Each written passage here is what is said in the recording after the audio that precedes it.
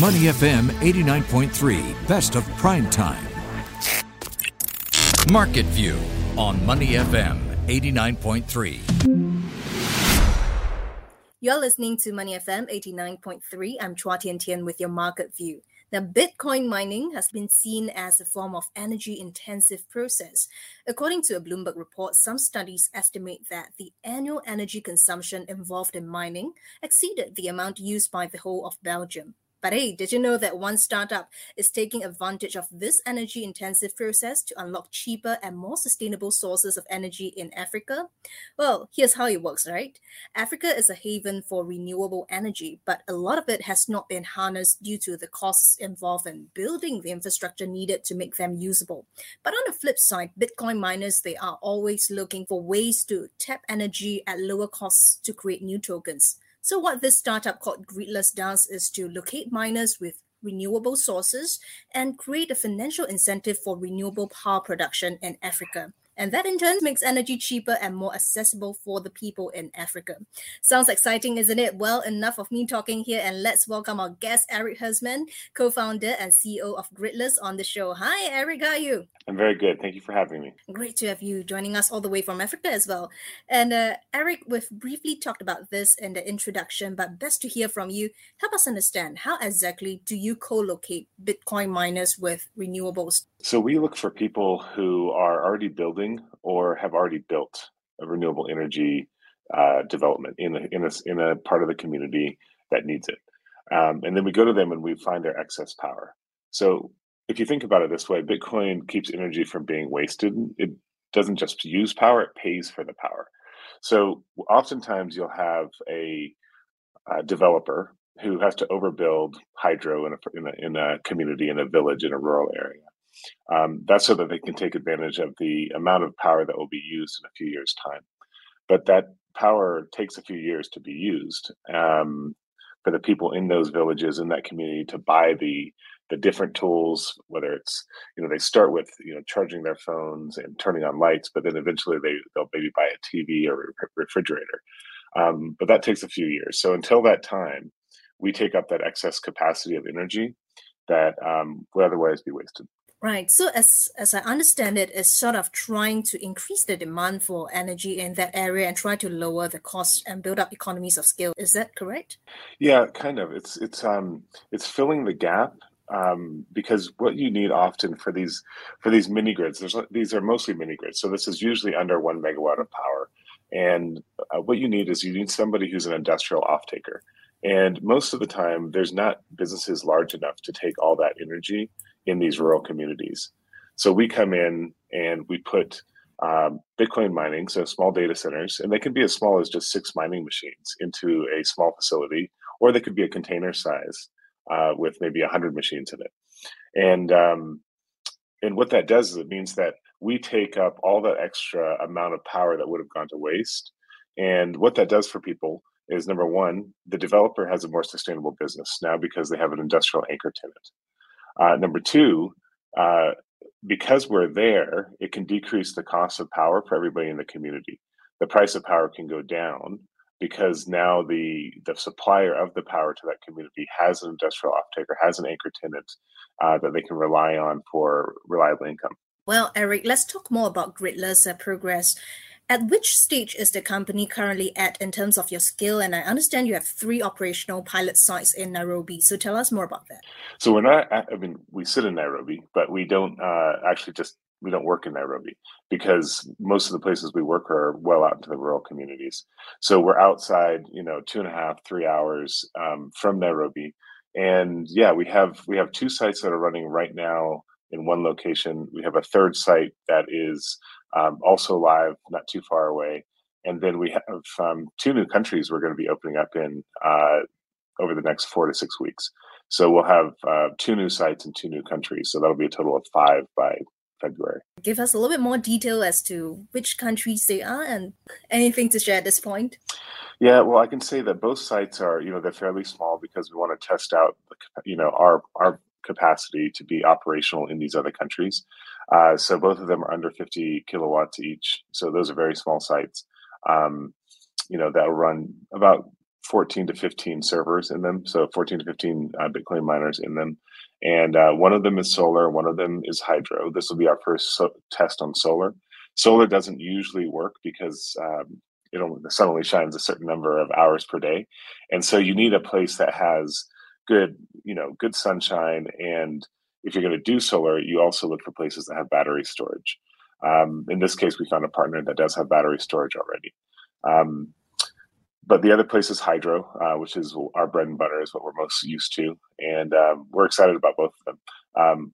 One is in West Africa and one is in Southern Africa. Most of the time we work here in East Africa, so it's just us getting into different parts of the region. Right. And so, Eric, help us understand, at the current scale that you're operating, how many households are you benefiting, and what does this mean for the lives and livelihoods of people in the area? Yeah, so it differs, right? Because communities have different densities. But generally speaking, like we'll be at at one of our smaller sites. Let's say it's 50 or 70 kilowatts. That'll be somewhere between 100 to 500 families will be benefiting from that power. And then for the larger sites where we're going up to like 500 kilowatts, so half a megawatt, you'll get many more. What's interesting is that our power partners are the ones who then run the grid. They create a grid locally. And so their job is to go out and actually put the wire between that power location and the community. And so you can go and talk to them because they're in the communities that just are all around you. You can see what happens when somebody has power. I think that's what's so often forgotten in the rest of the world is that when you're really used to power all the time, you're used to be able to have good internet, you're used to having the lights just turn on, you don't realize the difference it makes in somebody's life when they are able to turn on power. And so let me give you an idea of what that actually looks like. So in Africa, we have about 600 million people without access to power. It's not even without. There's a lot of people who have access to power but aren't able to pay for it. Affordable power is another problem, but let's say just access to power. So that 600 million people without access to electricity actually represents about 2/3 of the global population that doesn't have power. So it's a big number. And there needs to be a lot of investment into power generation in this continent for people to catch up with the rest of the world. For that to happen, the best option is mini grids. And so mini grid financing is a problem. And this is where we also work.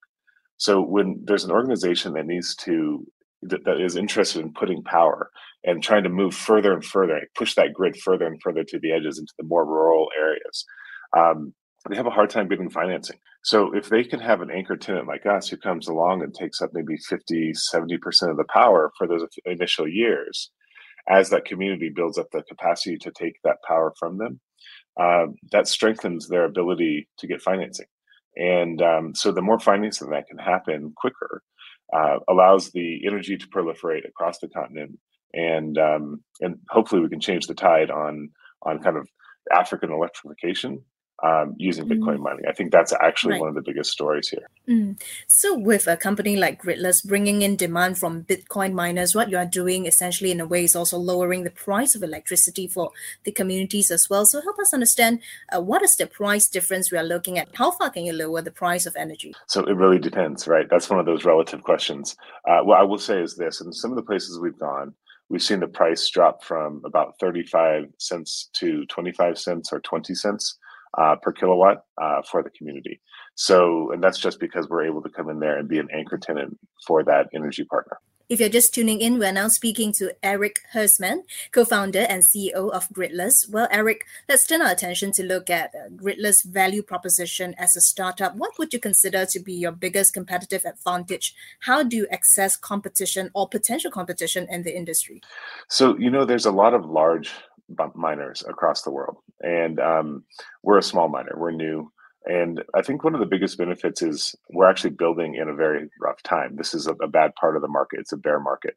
And so building in a bear market is generally a good thing to do, no matter what the industry. And so we get to take advantage of some of the failures or changes in pricing that weren't there even 6 to 9 months ago.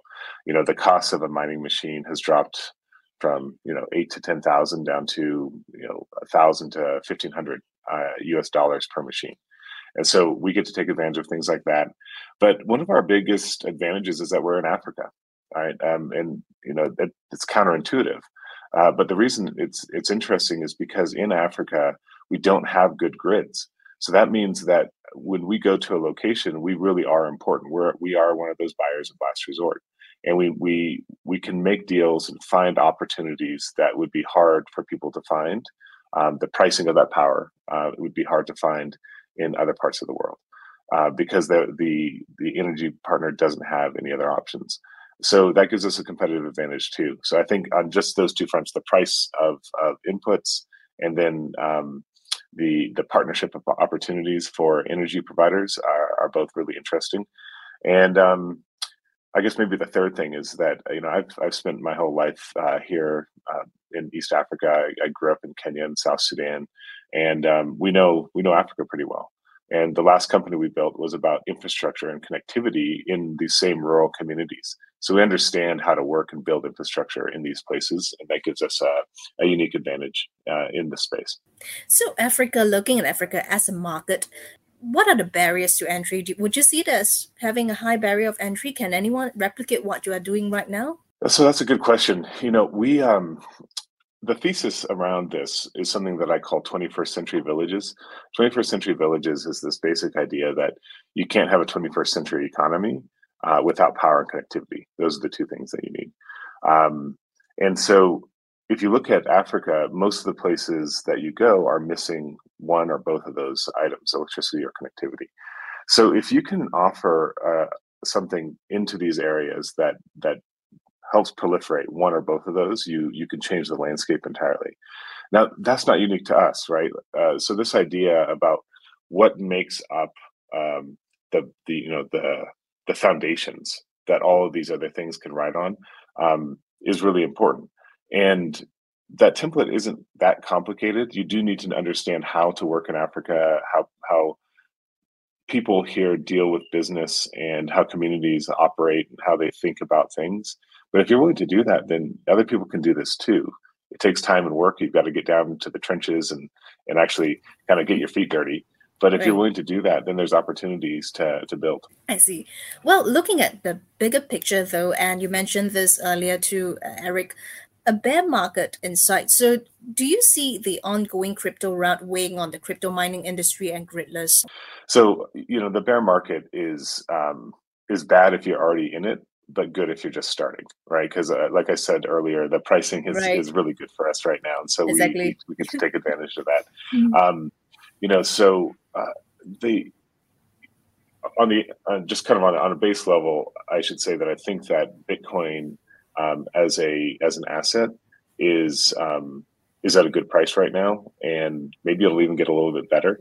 But that long term, that it'll be a very valuable asset to own. So we understand that, we believe that, and what we do is with the financing we've received, we're able to buy miners and build capacity, and then earn and stack Bitcoin.